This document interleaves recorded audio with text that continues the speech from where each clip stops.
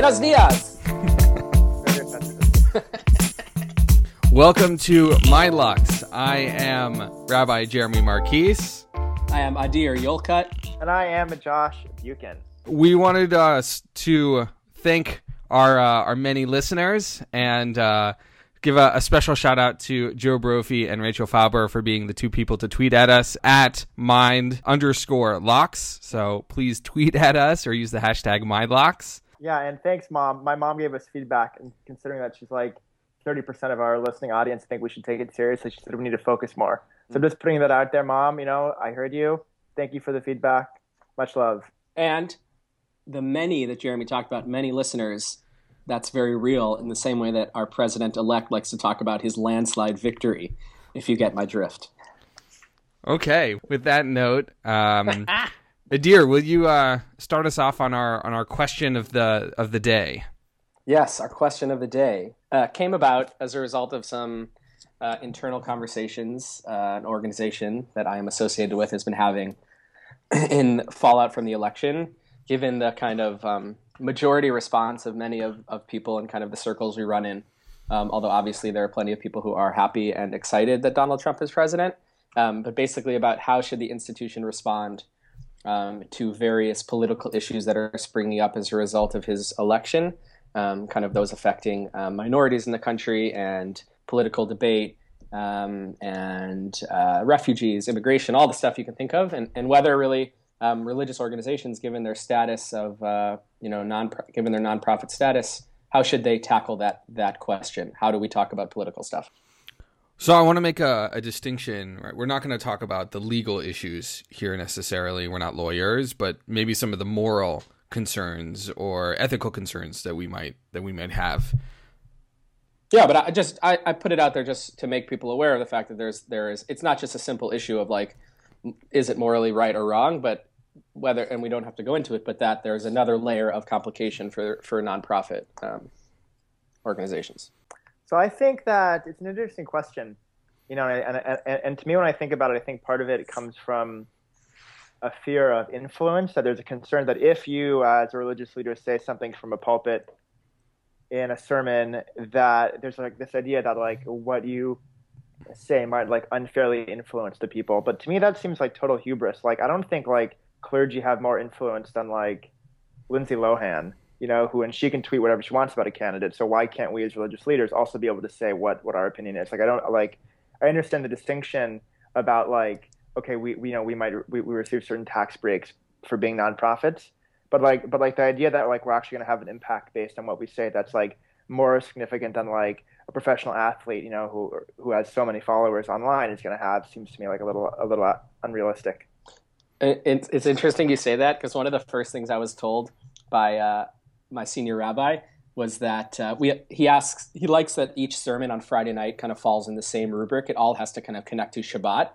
And so I asked him, and I said, well, that feels like it's just going to get very repetitive and boring and whatever after a while. And he said, well, just remember, no one really listens to what you say. So like one sermon is not going to affect anybody, but if you can give the same kind of sermon over and over again, the message will start to sink in. I don't know if I buy that actually, and I might just be young and naive and like to think that the sermons have more of an effect, but I think it plays into a little bit of what Josh is saying, which is that really what we say doesn't have that much of an impact on a regular basis. Perhaps that's why so many rabbis just give the same sermon every week. Just putting it out there. Okay, sorry. There's an element of it that rabbis have a voice that might be different than someone else's, or rabbi as a representative of an institution versus they themselves. I wonder, you know, in the case that you brought, Adir, is there a difference between an issue which may or may not be partisan versus a candidate, which by definition is partisan, right? Can I say you should vote for this person because, of whatever reason, or can you say, I want you to vote for this measure or for this issue for the following reasons? Those seem really different to me. Yeah, I agree. I mean, I'm very much in the school of thought that we should be speaking to issues. You know, I was nervous about it, but I certainly spoke to the issues of kind of minority rights in the country post-election. And I I made it very clear that I was speaking to everybody in the room. I was speaking to Republicans who supported Donald Trump. I was speaking to Democrats who supported, these are issues that we can unite behind. And I think religious institutions have a specific role in addressing those kind of things, because there's stuff that we all should be supporting no matter kind of our political affiliation. But obviously I wouldn't have gotten up there before the election to say, you know who to vote for if you believe in such and such things. Like, that's not my role. I guess I'm not convinced that it's like that like that's not your role. Like, as religious leaders, we don't have like a moral obligation or a moral imperative to promote certain values which we feel are important. And part of promoting those values is promoting certain measures, certain candidates, certain individuals, and movements that really embody those values. Do candidates or people really embody those values? Because I think a person can change their mind. They can start with one position and end with another. We've clearly seen that.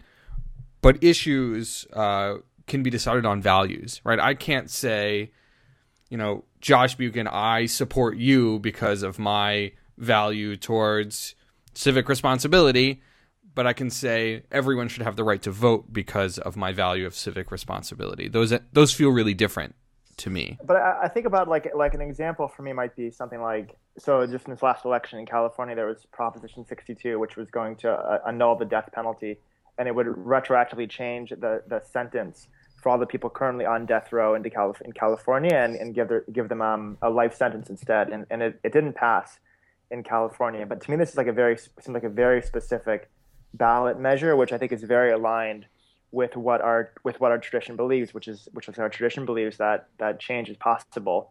And it's, I know there are like some minority voices which talk about the death penalty, but overall it seems like the Jewish tradition is pretty unanimous about saying like we don't believe really in putting people to death in terms of like practically doing it. So like for me, this seemed like a very specific ballot measure which was aligned with my own religious values. But that's exactly what and that's an issue. Like, that's something that you can speak about from your pulpit as a person representing the tradition who thinks the tradition speaks to that specific issue, as opposed to the other conversation we're having, which is about kind of, directly supporting a specific candidate. Because it's also, you talked about there's hubris before when rabbis think that like what they're saying really affects people and can change people.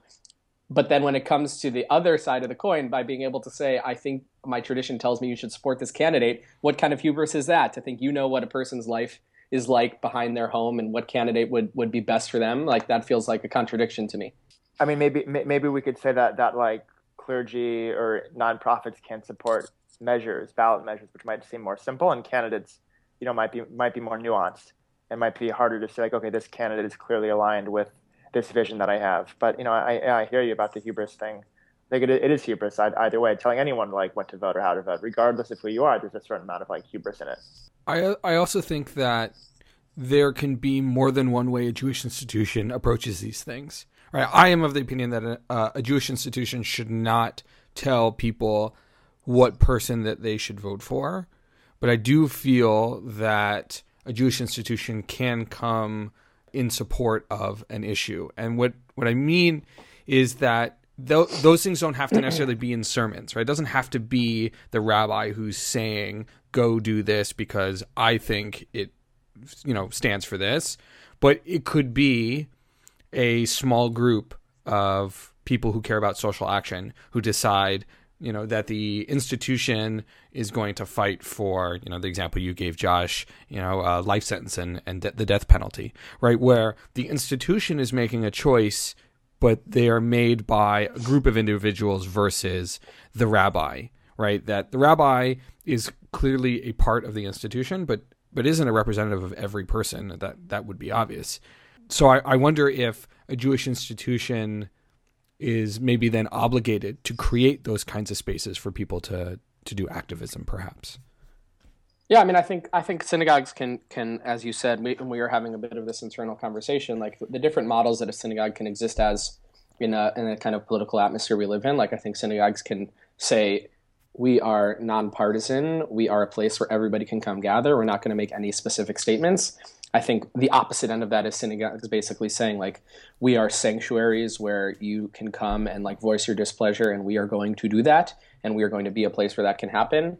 I think it could be in the middle somewhere, like we're going to pick certain issues through some sort of process through which we gather information from our constituents and then decide to focus on those things. What happens when you have constituents who disagree on an issue and both want to do activism? This is what I think about, right? What if, right, using Josh's example, you have a population that says, we want to fight against the death penalty because Jewish tradition, means that. And you have another population that says, no, the death penalty is real in Judaism. It should exist.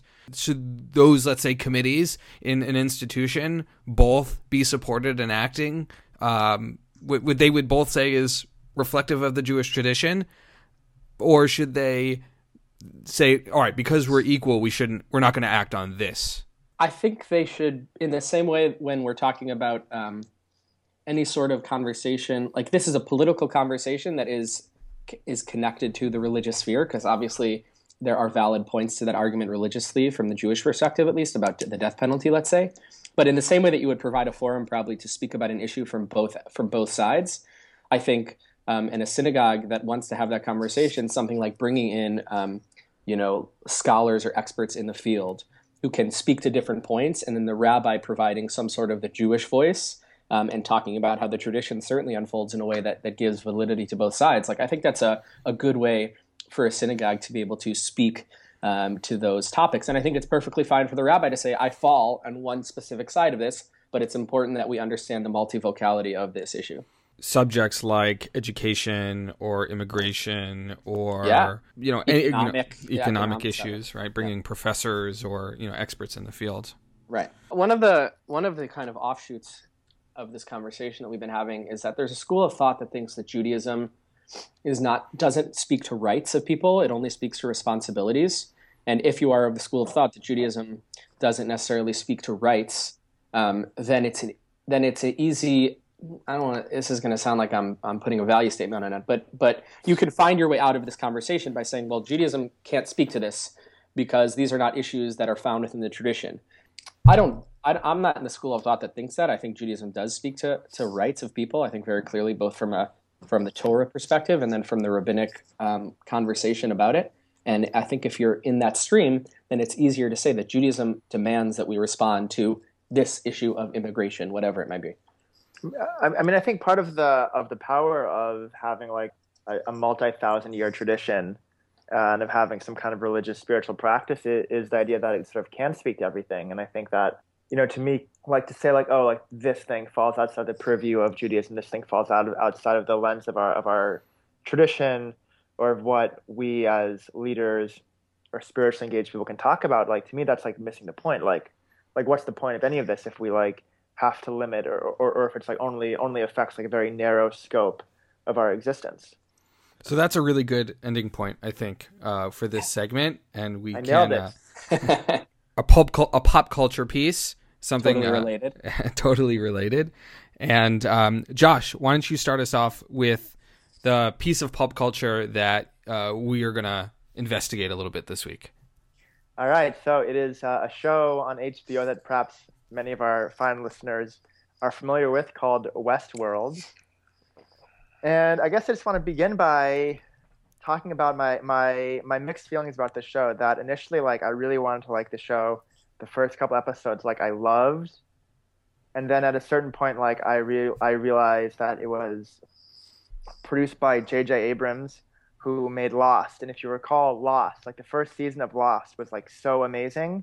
Like, it was probably one of like the best TV shows of all time. And we all know how it ended, right? Like, after that season, it went downhill, and halfway through, I was like, are they going to like resolve any of this? Like, none of this really makes sense.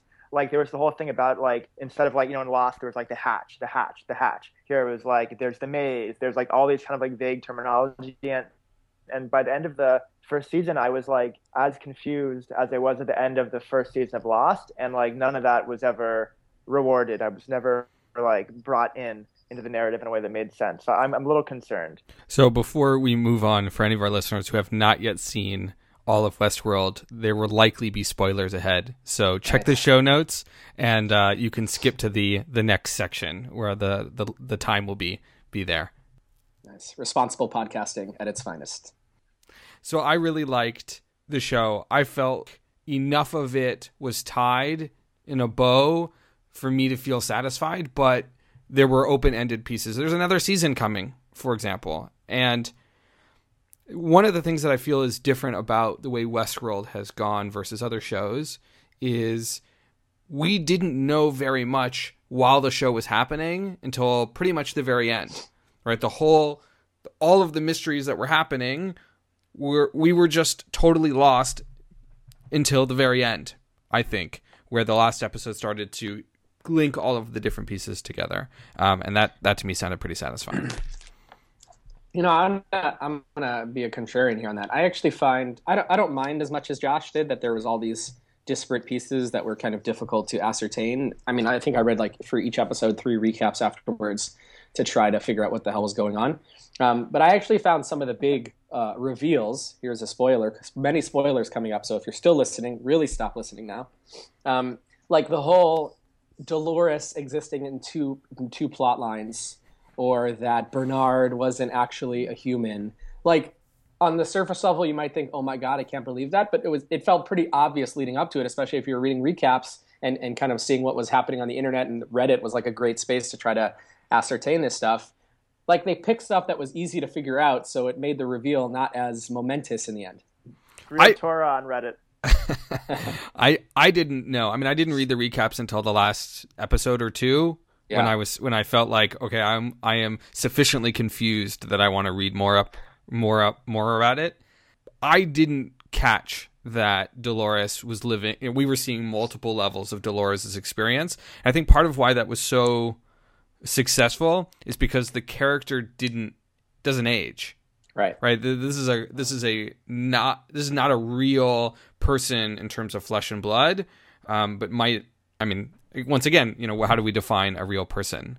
Right, and that's kind of why that's so effective, because like the other characters who she's interfacing with like do age, and that's why that whole twist works, because you don't recognize that like that guy Billy is also like the guy with the black hat who's kind of like a jerk. So the reveals actually didn't bother me. I actually like the thing with Bernard. I thought was like really well handled.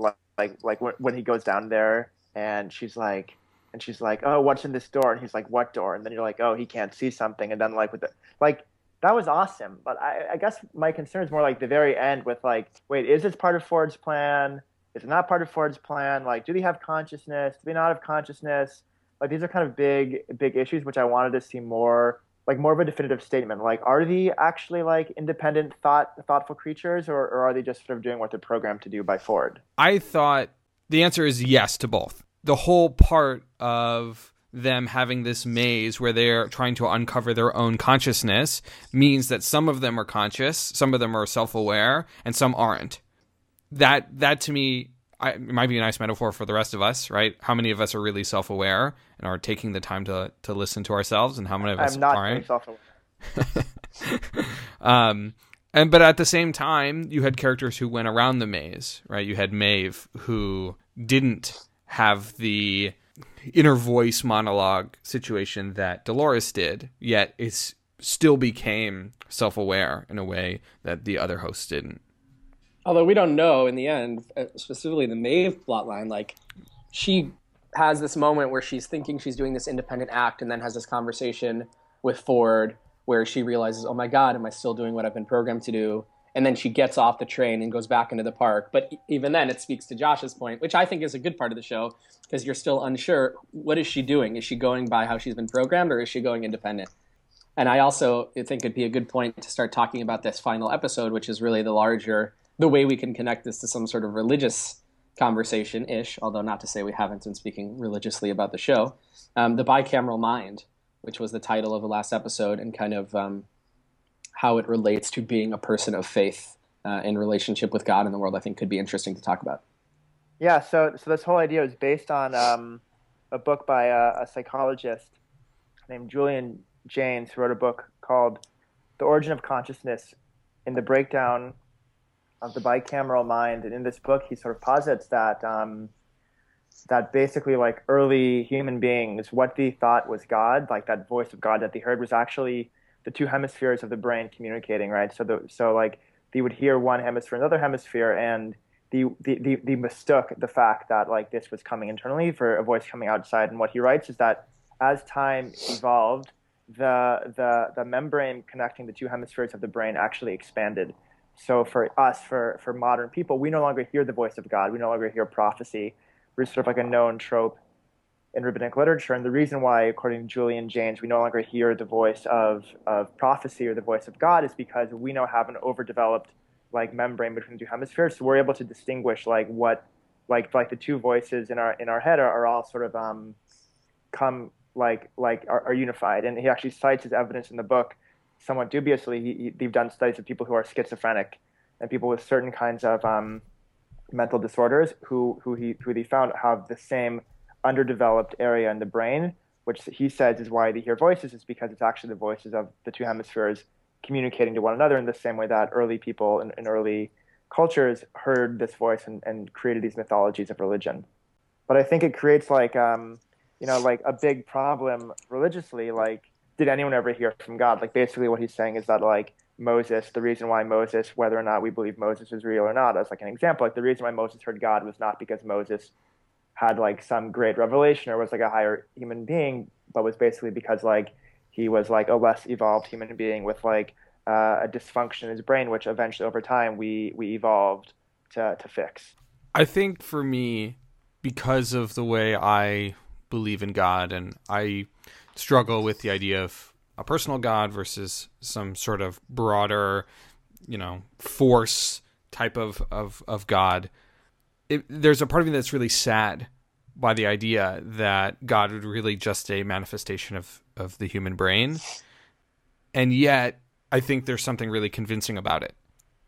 As we evolved, our type, the way our brains thought, the way our brains functioned really, really did change and changed our culture and society as a result of that, right? That we had hugely religious, where every institution was a religious institution.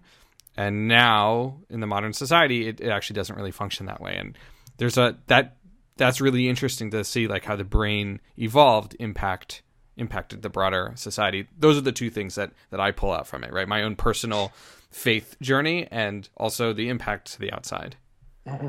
Yeah, and I would agree with you. I mean, just that it is, I think, both depressing and also can be comforting. I mean, I know I've spoken about that with people who like do not believe in God, but might believe in the power of religion. Like this is sort of a way of understanding religion as sort of being like we can find value in religion, whether or not there was like some mystical basis for it. We can sort of look at it as a civilization or as a way of manifesting identity or a way of creating rituals that allow us to have meaning. And this can exist outside of the system of God. But there is something that's also like very clinical and very cold in sort of viewing like manifestations that people have had with God as being simply like people misunderstanding what's going on in their voice, in their brain internally.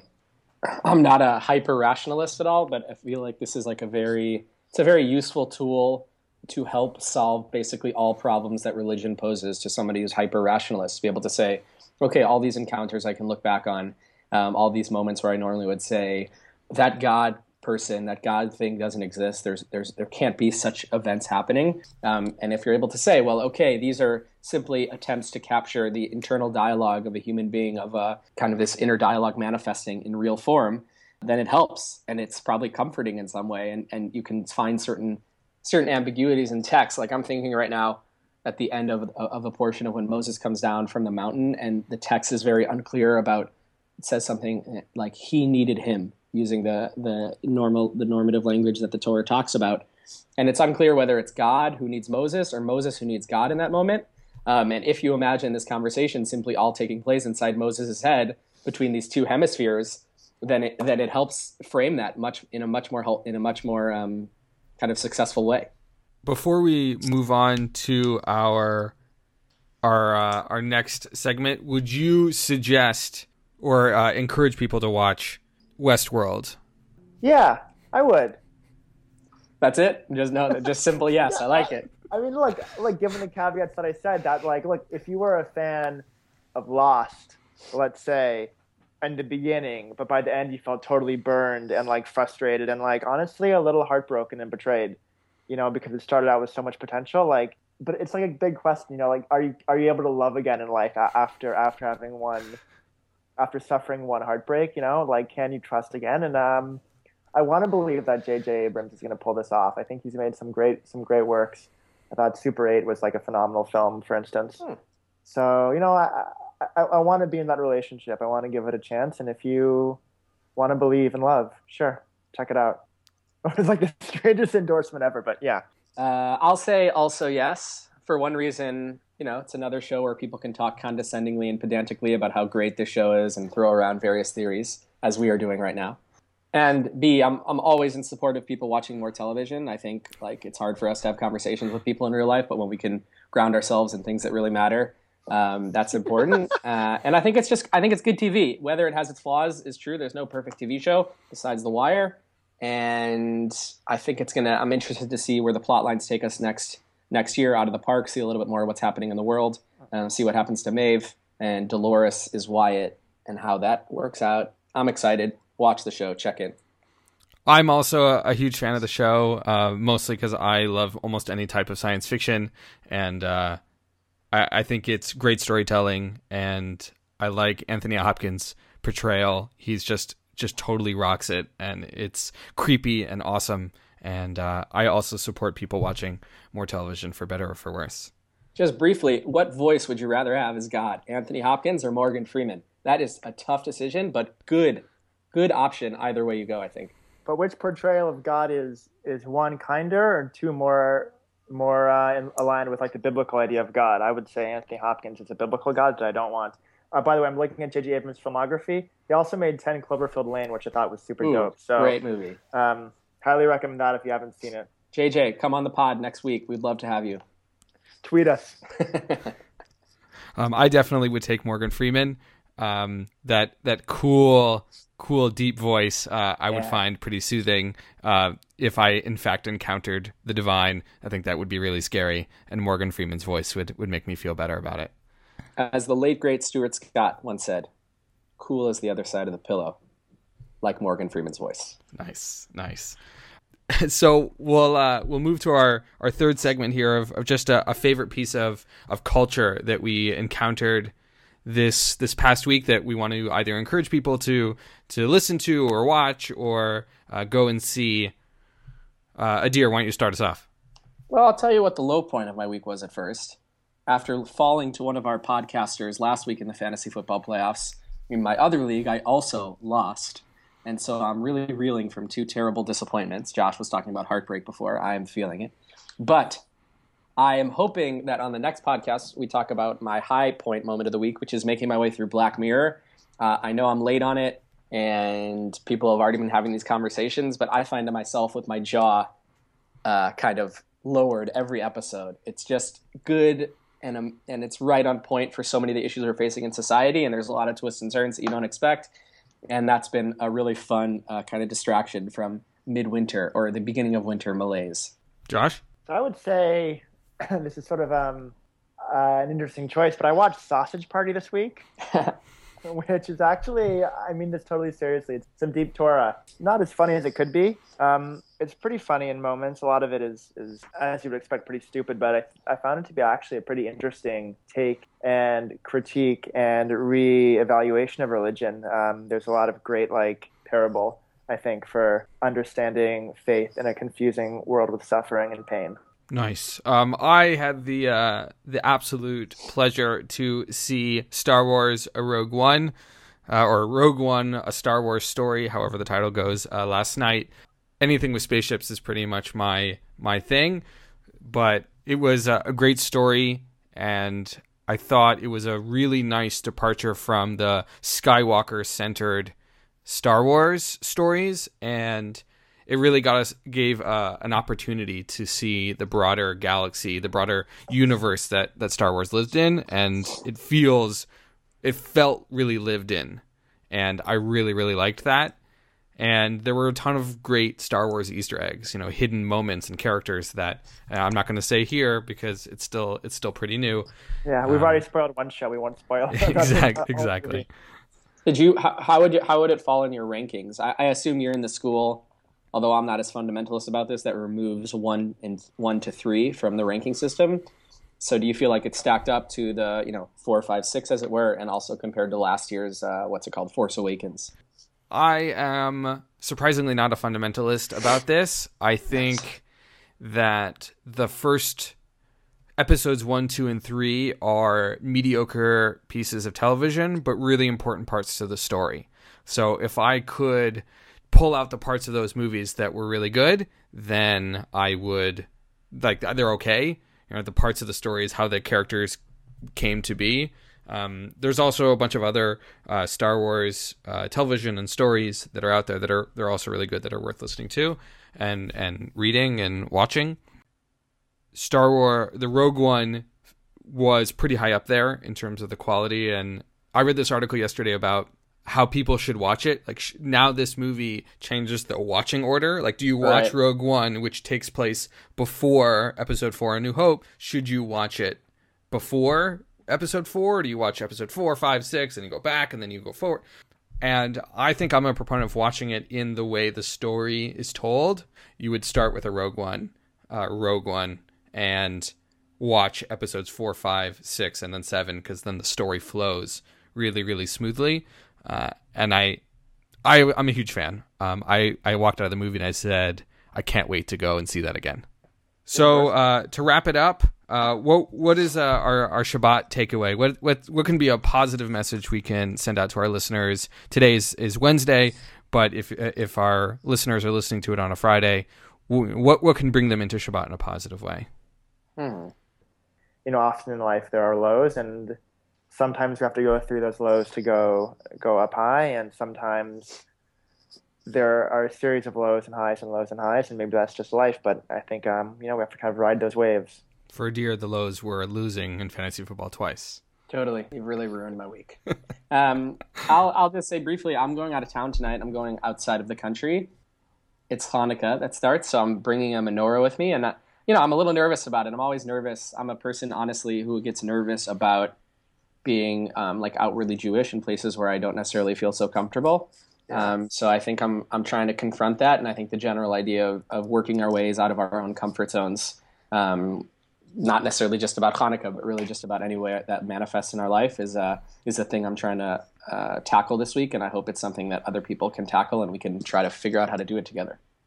I think you should wrap your Hanukkah in a Christmas sweater in your bag, just in case that you get stopped by TSA or anyone. Good call. I had a chance to learn some Talmud and some Shulchan Aruch, a code of Jewish law, with my 5th, 6th, and 7th grade students in the last week or two.